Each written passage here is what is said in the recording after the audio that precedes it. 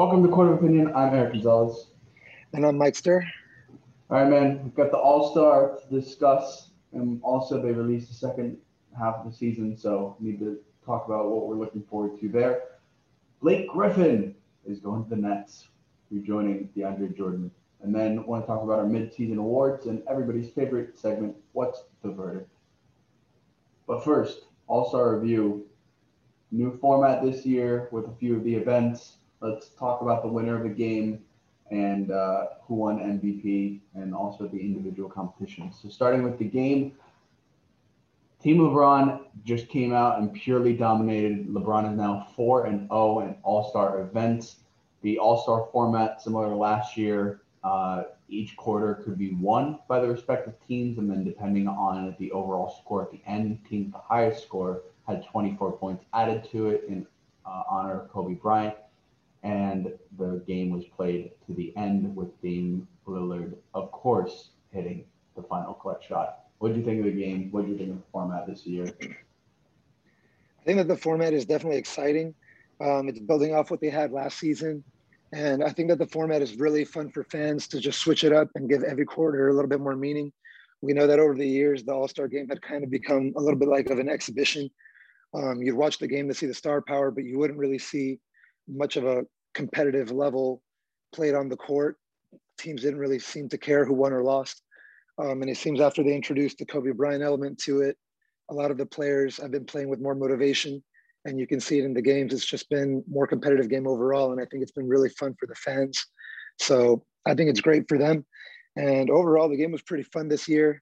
It was unfortunate that there was a lot of players that we would have liked to see in it that weren't able to play because of either injury or having to miss it because of COVID protocol.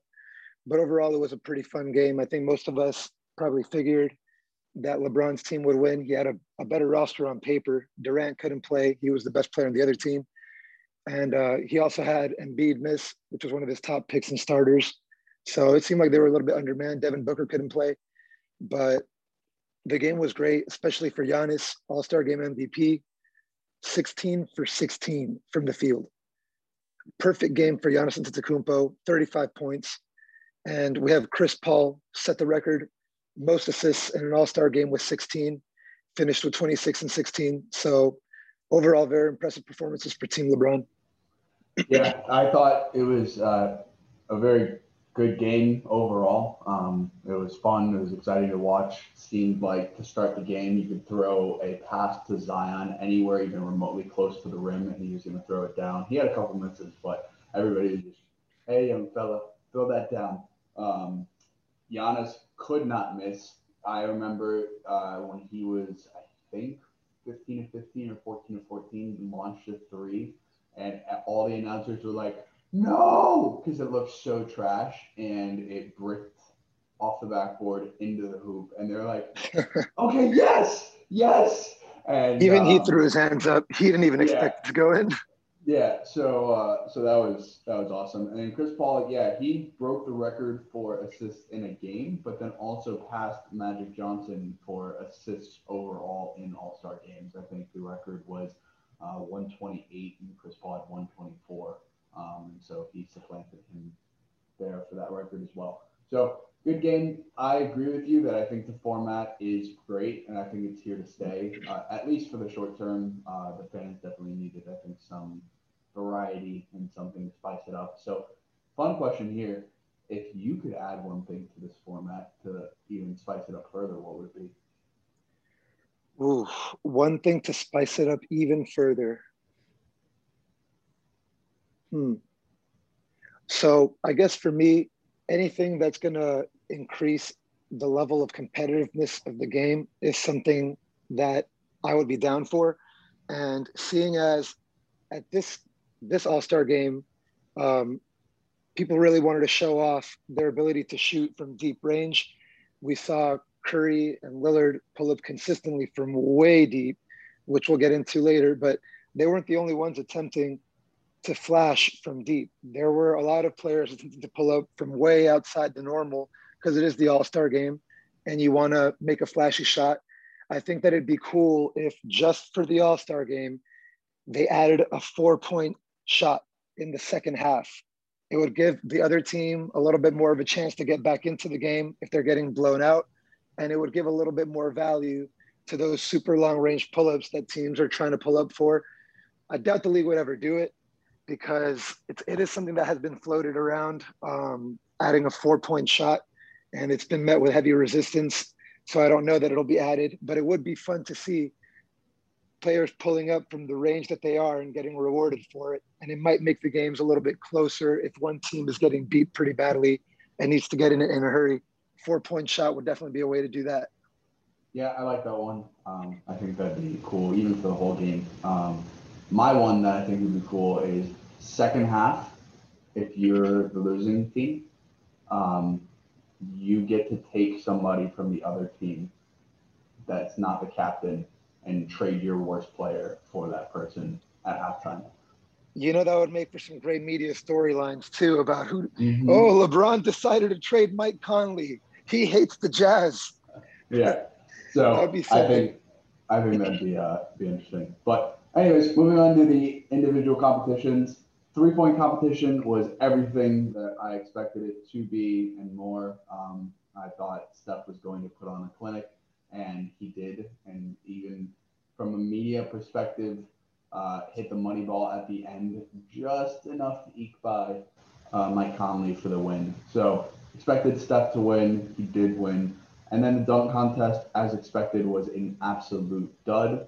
I hope that they learn this time that they cannot just have 3 people who aren't historically good dunkers, because all those guys are young. All those guys have not done a lot of in-game dunks.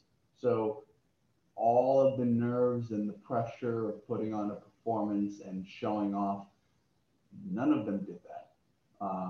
And so I was very disappointed with the dunk contest. And I don't really care for the skills challenge, but it was cool to see the big men win, and Kenny Smith and Dwayne Wade have a lot of problems with the big men winning.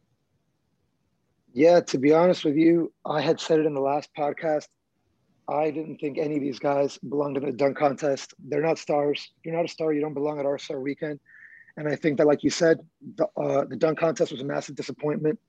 As much as the kissing the rim dunk may be appealing and cool, it's not anything that is really game-changing or revolutionary or something like things that we've seen before. He didn't really get there. He still made the face like he actually did it, which was annoying. Yeah. But it was just, there was nothing memorable about it. Not the players, not the dunks. Kenny Smith said yesterday, he said, put a couple mouth guards on, jump up there and kiss that rim. Because if you kiss the rim, you're breaking the internet. And he didn't kiss the rim. Yeah, no, I agree with that. And then for the skills challenge, 6'3" or something. He's super short to be jumping that high. So he totally could have kissed the rim. He was afraid of his mouth getting messed up. That's what I would imagine. But storyline from there is that it now gives the Blazers unofficially the best dunking team in the league. They have 2 of the last 2 slam dunk winners now, with Derrick Jones Jr. on the roster as well. So, I mean, that's about all you can say. And then for the skills challenge, Domantas Sabonis wins it, continuing the surprising trend of big men winning the skills challenge. So definitely not what I expected. Yeah, it's just not what I expected. I thought Doncic was definitely going to take it. But, you got to give credit to Sabonis. He was having a pretty good year, and I think he surprised a lot of people. So good for him. It's bad when the skills challenge has better star power than the dunk contest.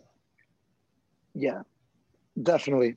I think every event in All-Star Weekend should have stars. That's just my opinion on it. Yeah. Well, moving on. Looking forward to the second half of the season. I want to talk about potentially the top 3 matches you're looking forward to the second half of the season. And we'll start there, and then we can get into maybe who we think is going to have the best and worst halves of the season. Honestly, for me, I'm really looking forward to see the full strength Nets play the Lakers. I can't wait to watch that matchup because I haven't seen a vintage LeBron versus Durant duel in a really long time. And I would love to watch that happen. It would be a good preview for maybe the finals even, because I think a lot of people are expecting these 2 teams are the favorites in the East and the West. And I think that I mean, for me personally, I can't even remember the last time I've seen Durant play now. The Nets have been winning a bunch of games without him. I think that when he comes back, he's going to want to have a big game, or he's gonna have a big second half whenever he does return, and I think he's going to be very motivated to show up big against his biggest rival. So definitely excited to see the fireworks for that.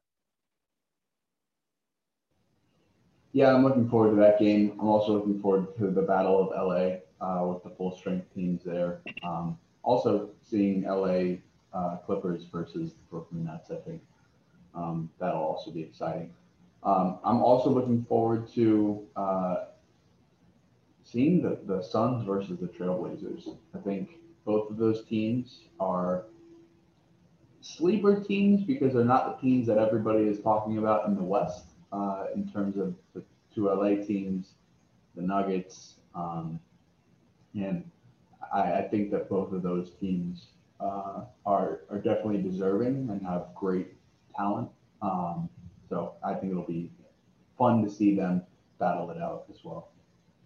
Yeah, another important thing for the second half is going to be whether Anthony Davis returns or not. That may affect my pick for game because if Anthony Davis doesn't return, I'm completely sure that it won't be competitive and the Nets will probably obliterate the Lakers. So I just feel like without Anthony Davis, this team is going to start to see some problems in the second half if Anthony Davis returns later than sooner. Yeah, I agree. It's not a situation like the Brooklyn Nets. They don't have, like, LeBron can only do so much. And they're also in the West, which is a more difficult conference. So, yeah, hopefully he does come back because they're going to need him to make the playoff push. Luckily, they have a little bit of cushion with their third seed right now, but Clippers, Trailblazers, Nuggets, they're all very, very close to being able to jump over them. So you don't want to get stuck in a poor seeding in the Western Conference for sure. Definitely not. But looking into that second half and the projections for teams, who do you think is slated to have a good second half, and who do you think is slated to have a rough second half? Yeah, so I'm going to go East-West here. And to start with the people who I'm expecting to have a better second half, I'm going to go with a team that's like below the fifth seed. And then conversely, I'm going to pick the team who's in like a top seed that I think will have like more of a regression in the second half. So starting with the East, who I think is going to have a better second half. I think it's two teams. I think the Chicago Bulls and Miami Heat are both going to have better second halves. The Heat just need to be over 500 to have a better second half. I think that they're finally starting to get all of their pieces together, but every single game they're missing a star. If Jimmy Butler sits out, then Bam's playing. If Bam's not playing, then Tyler's not playing. If Tyler's not playing, then Bam's not playing. And so there's just been so many times where they're not at full strength and they're having now this nice week or 10-day break. So I think that right now in their last 10, they're 7-3. They've slowly shown improvement with all their pieces coming back. So I think they're going to have a better second half and make it to the 4th seed. The Bulls right now are sitting in the 9th seed. Similar to the Heat, they have an over 500 record for the last 10 games. They're 6-4. And I think LaVine is just continuing to gain confidence, and he's going to make the guys around him gain confidence. So I think they're going to end up definitely making it into the playoff, but potentially getting a hold of that 6th or 7th seed with their play. With the West, I think teams are going to turn it on in the second half. I think Golden State is definitely going to make it to the playoffs, and I think that they're going to continue to get better as the season goes on. They're one game over 500 right now, but Steph Curry has just been having a monstrous season. And I think that Kelly Oubre started the season very rough.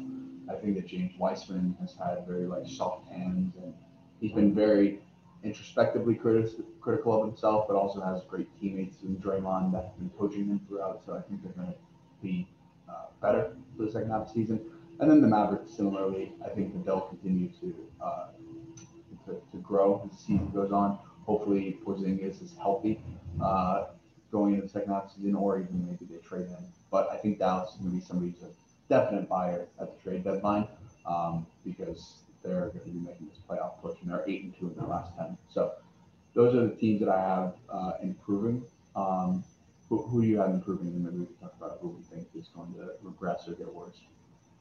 For me personally, I liked your pick of the Miami Heat improving. I think that's a pretty good selection.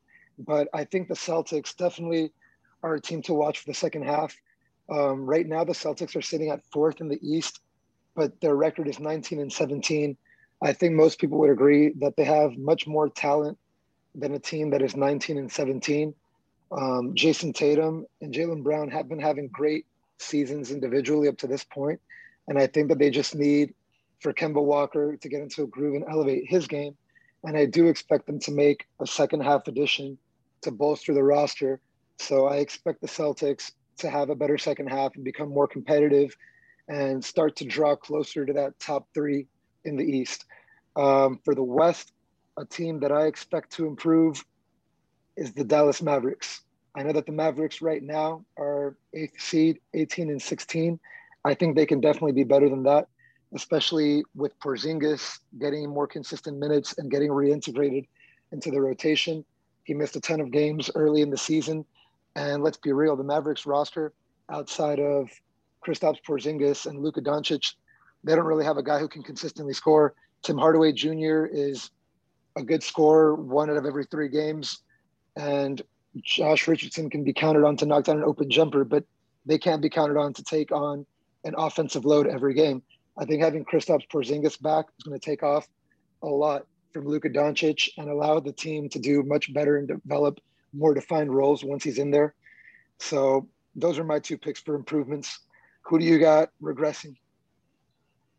Yeah, so this is definitely going to be unpopular opinion, but I think that it's difficult to keep up this level of play throughout an entire season. So I have both of the 1 seeds regressing. I think you've already seen signs of it with the Utah Jazz.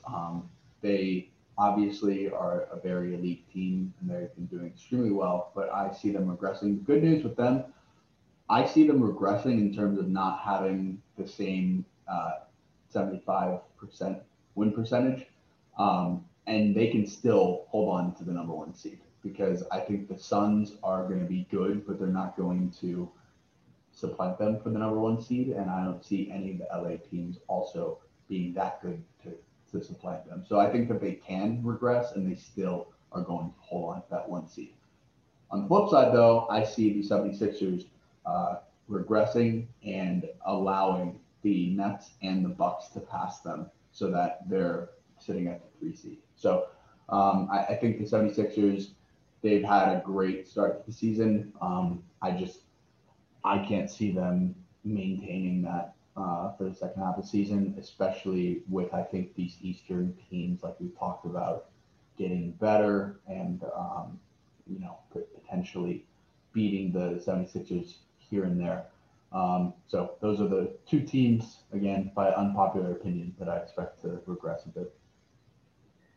For me personally, I hate to be that guy that's always picking on the Knicks, but I am. The thing is, I can't believe it. Like, I cannot believe that the Knicks will finish 5th. I just can't. They're sitting at 5th right now. I know it's only 19-18, so it's not like they're like a dominant 5th or anything like that. They have the runner-up of the dunk competition, man. Come on. Not only, they do have an all-star now.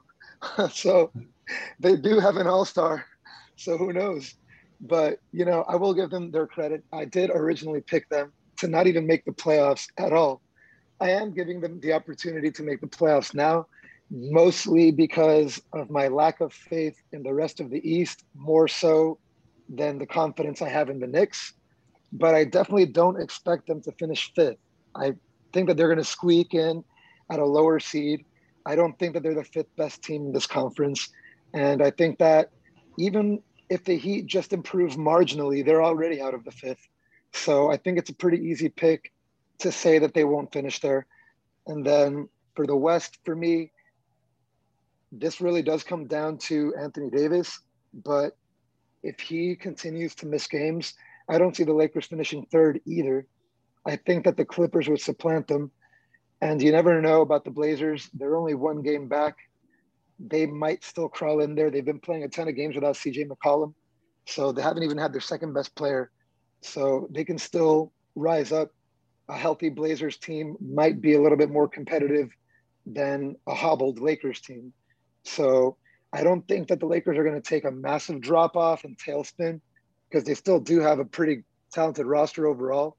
But And a pretty without good Anthony defense. Davis, yeah, they have a really good defense, but that's a lot of times though a factor of Anthony Davis. He does a lot for you in Yeah. the defensive end. So if you don't have Anthony Davis in, it actually does change the complexion of that team completely. So if he doesn't come back, I expect him to drop out of the third. Yeah, fair points. So moving on to our Blake Griffin deal. Blake Griffin agrees to a deal with the New York Nets, loses a ton of money, agrees to a Go win buyout. it all. That's it. It's over. It's over. Fact about Blake Griffin. Did you know that Blake Griffin, former dunk contest champ, has yet to dunk this season? I'm pretty sure I haven't dunked in like 2 years. That is insane. He's 6'10". How can you not have a single dunk? He doesn't even have to jump that high. I wonder if for him it's like I don't want to be typecast as that and then not be able to have those hammer dunks anymore. But somebody's got to tell him like, yo, you need to have a putback dunk. Like He needs to LeBron stop is spotting up at the three-point line. He's not a three-point shooter.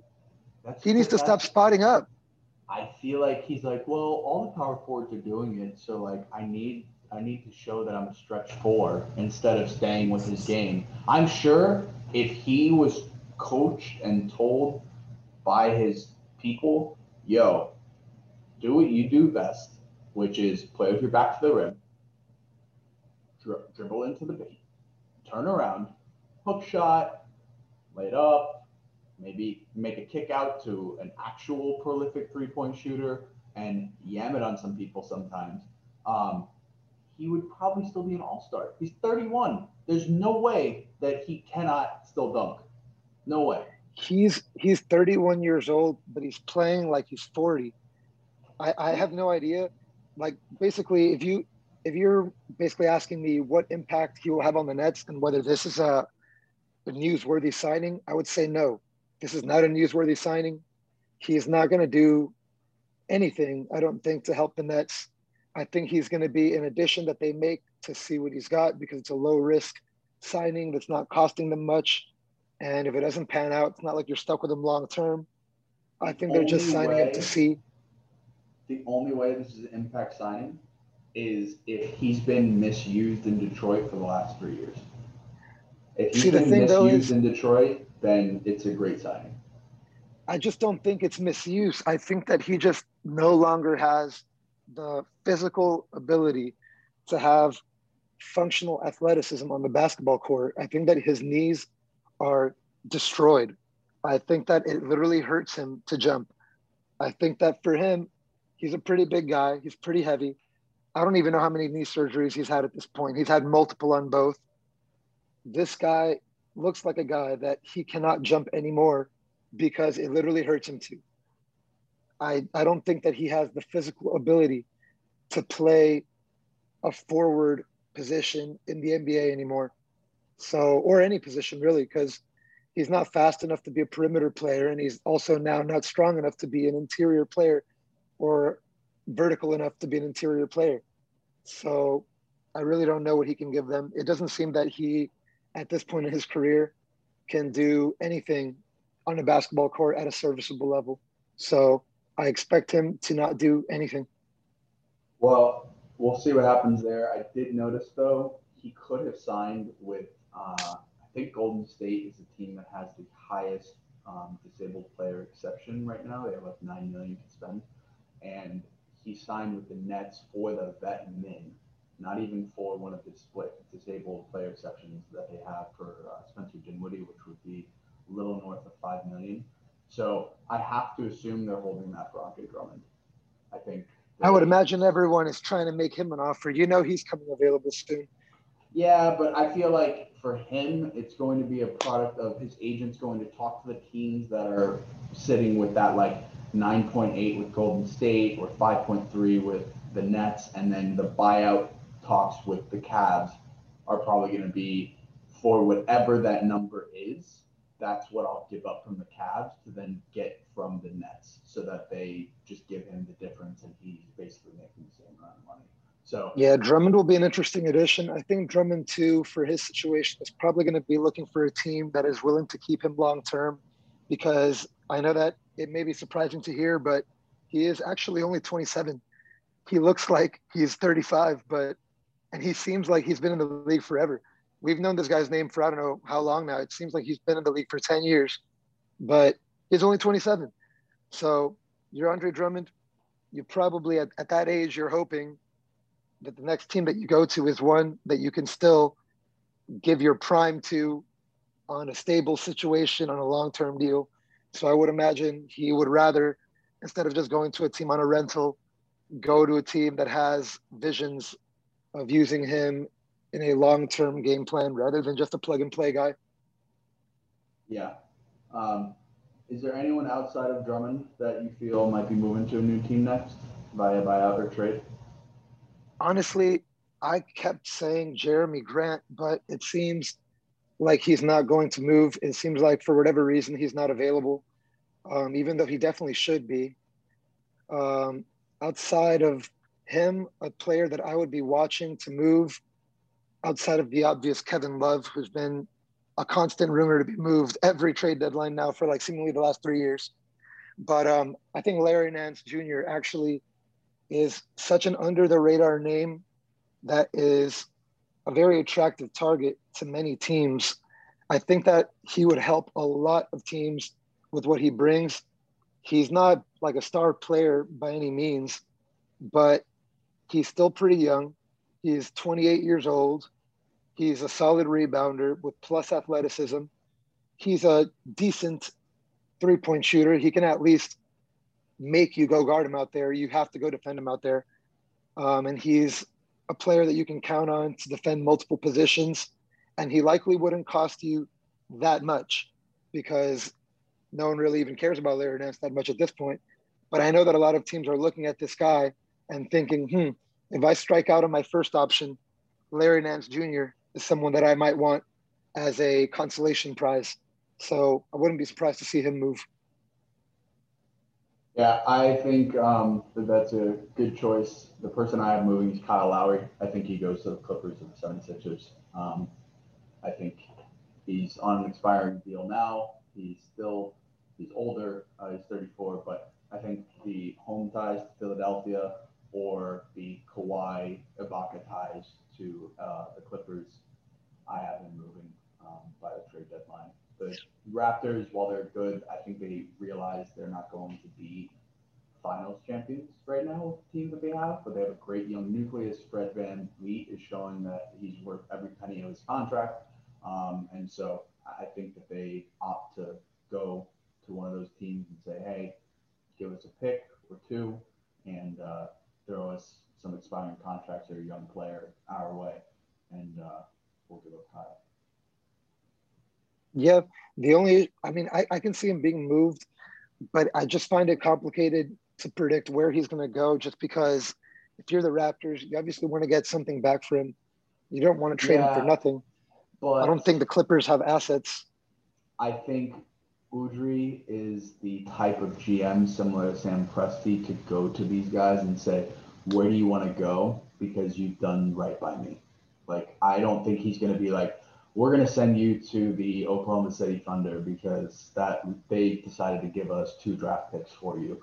I think that he's going to have a talk with Kyle, like, hey, where are the 2 or 3 teams you want to go to? Because you've been such a professional and you helped win us a championship. So I think that Udry, Sam Presti, RC Buford are all types of GMs that have that sort of relationship with the players to say, if you want to go somewhere, let me help get you there. Because like I don't, we're building a culture here of like making sure that if we take care of our guys and they take care of us, that there's just that familial bond forever. Yeah, I mean, if you're Kyle Lowry, you definitely hope that that's the case. If you're a Raptors fan, you hope you get some assets. But I guess we'll see what happens. Yeah. Well, moving on to our mid-season awards. Want to start? We'll actually start from most improved player, then coach of the year, rookie of the year, then MVP. So for most improved player, who you got right now? Honestly, this one is so hard. There are so many players that have taken big leaps this year. But I guess for me, I'd probably have to go ahead and give it to Jaylen Brown, if I'm being honest with you. Zach LaVine was someone that was on my mind. Zion Williamson, even. There's a couple others. Christian Wood obviously would be the most obvious pick for it if he were eligible, but he's missed so many games that I don't think he'll get it. But I think Jaylen Brown is the guy for me just because he's the only guy that I can think of in my mind that he jumped a tier completely from where he was last year to this year, from like star to potentially superstar level type player. I think that now Jaylen Brown, if you're like looking at players that you would start a franchise around, he is now a guy that you can say can be a centerpiece for a franchise, and you can say it confidently. And I think that that's something that you couldn't probably say last year. Last year, you were probably more of like I think Jaylen Brown is a really good second star. This year, Jaylen Brown shows that he could be your number one guy, and you can give him that kind of burden and that kind of load, and he can handle it. He's an elite defender on both, and he plays on both ends of the court. He's an elite defender and an elite offensive player. Very efficient shooter, no weaknesses to his game. He's basically come in as a player who had a lot of question marks about his shooting ability, his ability to create offense, and what he would be able to contribute on that end. Just being a high motor defensive guy to someone now who has no weaknesses pretty much in his game. He's pretty much at least above average or average in every aspect. So that's a huge credit to him. So I'd pick Jaylen Brown. Well, you took my pick, so I don't have anybody else there. I think he's definitely going to win it. And similar to you, I think if Christian would have played in more games, he would also potentially be a lock to win it. I guess the only other person is like Jeremy Grant has really come into his own on the Pistons, so he could potentially be a runner-up or in third place for that. For Coach of the Year, have Quinn Snyder taking it. He has done an excellent job with that Jazz team, and everybody talks about him so highly. So I think for Coach of the Year, he's similarly in a lock position for that. Yeah, I mean, Quinn Snyder, obviously a very popular pick. How can you not? Outside of Quinn Snyder, the other guy that I was maybe looking at would be the coach of the Phoenix Suns. Monty The Williams. Phoenix, yeah, Monty Williams. Monty Williams honestly has been in Phoenix for a while now. He's a player's coach. A lot of people love Monty, but it seems every year he's just never had quite enough to make it to the playoffs and compete. This year, his team has taken a massive leap. They added Chris Paul and they added Jay Crowder, but his team has basically seemingly found a new culture. And I think Monty Williams was instrumental in getting the guys integrated and developing a game plan that best utilizes everyone's talent and getting everyone to buy in with some young guys playing vital roles, getting the most out of his veteran players. He's a guy that if the Suns keep playing at the pace they're at and they finish in the second, he could be someone that's in the conversation for Coach of the Year as well. Yeah, that's a fair point. Good for Monty. I know he dealt with a lot of adversity several years ago with his wife passing, but he's Being on doing the well hot as seat a couple coach. seasons too. Yeah, I mean he's got Chris Paul now back with him, and he's spent a couple years as an assistant coach, and now he's doing really well with a young team over in Phoenix, and happy for him. Moving on to Rookie of the Year, who do you have there? I think this one's a runaway award.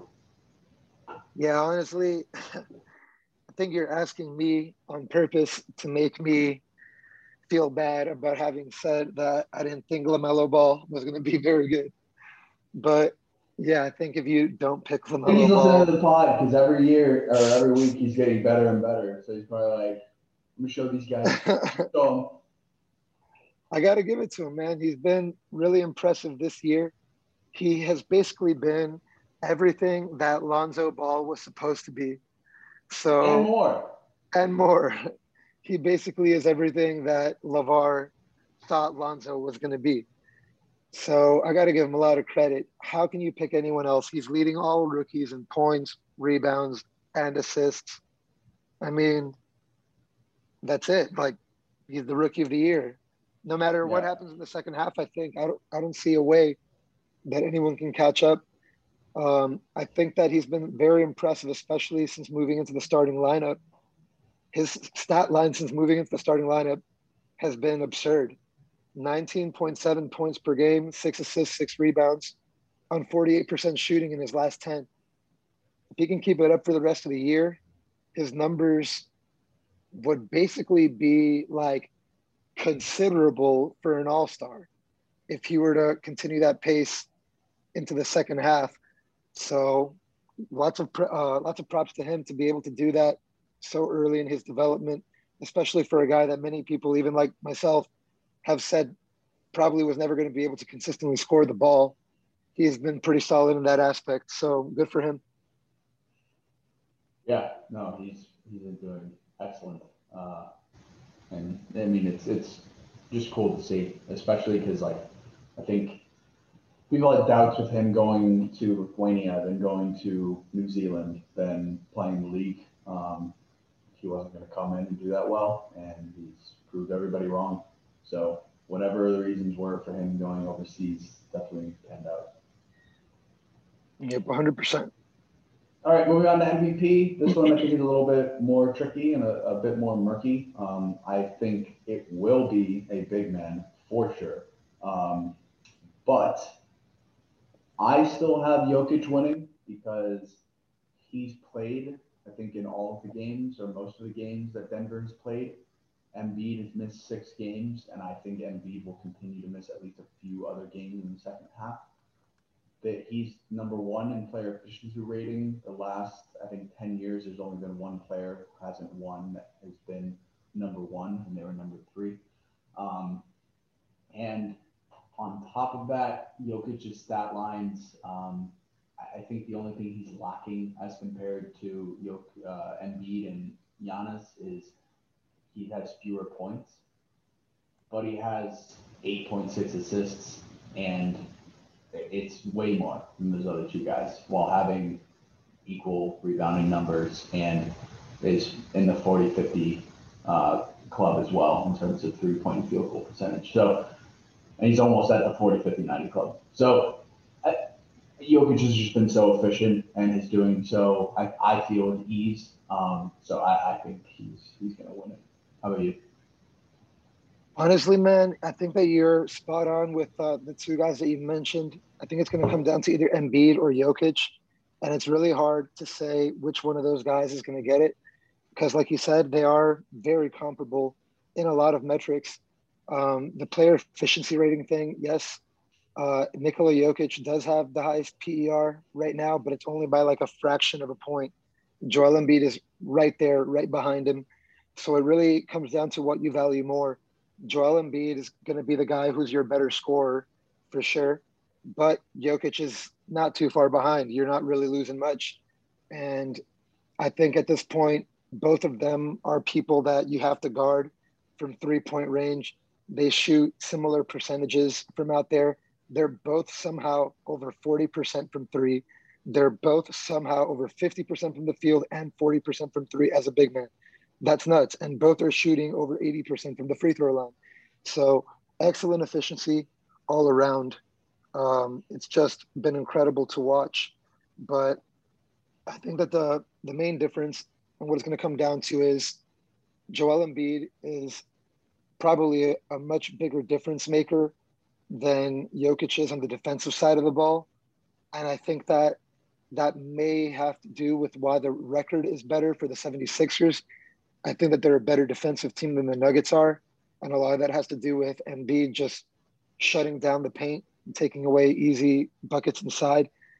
As Jokic has become a better defender over the years, and he's at this point considered a positive contributor on that end, but I don't think anyone would say that Jokic is a defensive player of the year candidate.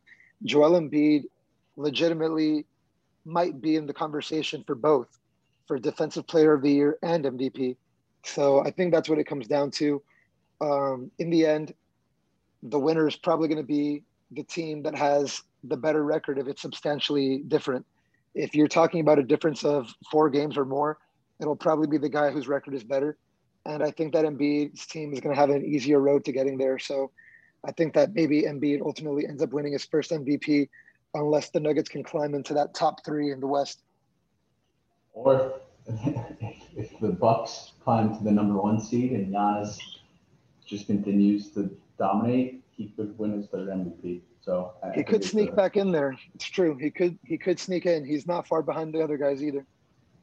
All right, time for everyone's favorite segment. What's the verdict? I will ask you a couple of questions, and you will respond whether they are guilty or innocent. Ready to go? Let's do it.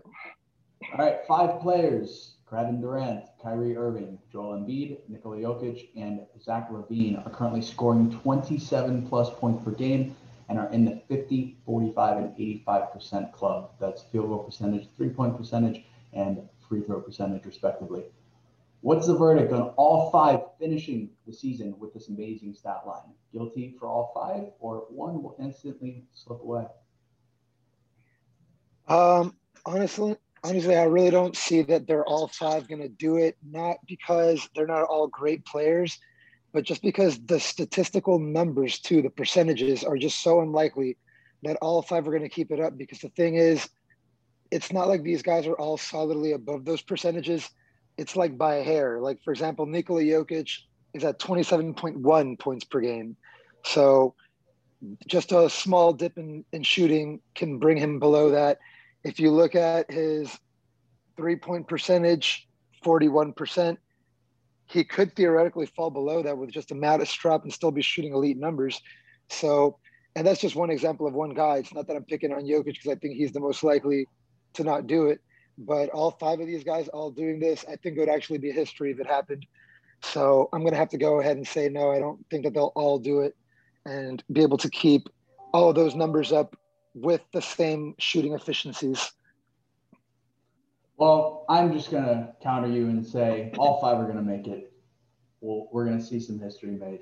That's the type of year we're having. History in 2021. All right, moving on. Damian Lillard hit another clutch shot before All-Star break, making that his 29th go-ahead shot, which is higher than the next best player at 22. Is Dame the clutchest player in the league? And better yet, is Dame the clutchest player ever? Well, in my opinion, he is definitely the clutchest player in the league. I don't even know if you can argue it at this point. He's definitely got the most game-winning highlights of any player. Not that I'm saying that's the ultimate measure or anything like that, but the thing is, Damian Lillard has shown time and time again in the regular season, in the playoffs, against multiple different teams. It doesn't matter who he's playing, who's guarding him, bigger guy, smaller guy. He's hit a game-winning shot under seemingly every kind of circumstance that you can imagine. And it just seems that he's never scared to take that shot. He wants it. He relishes it.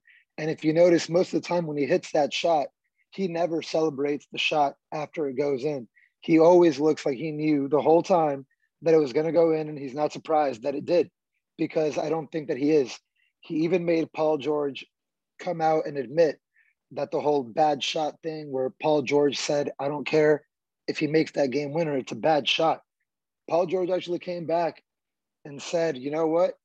After seeing the amount of game-winning shots he's hit since that shot, I've seen that shot like 5 times.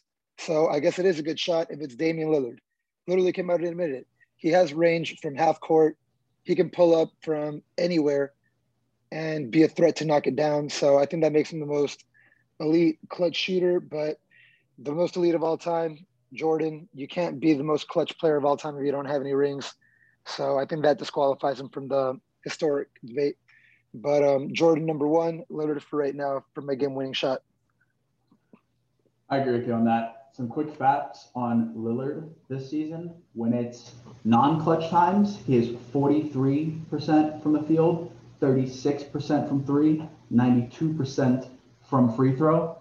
In clutch minutes, he goes from 43 to 61% from the field, from 36 to 60% from three, and he's 100% from the line.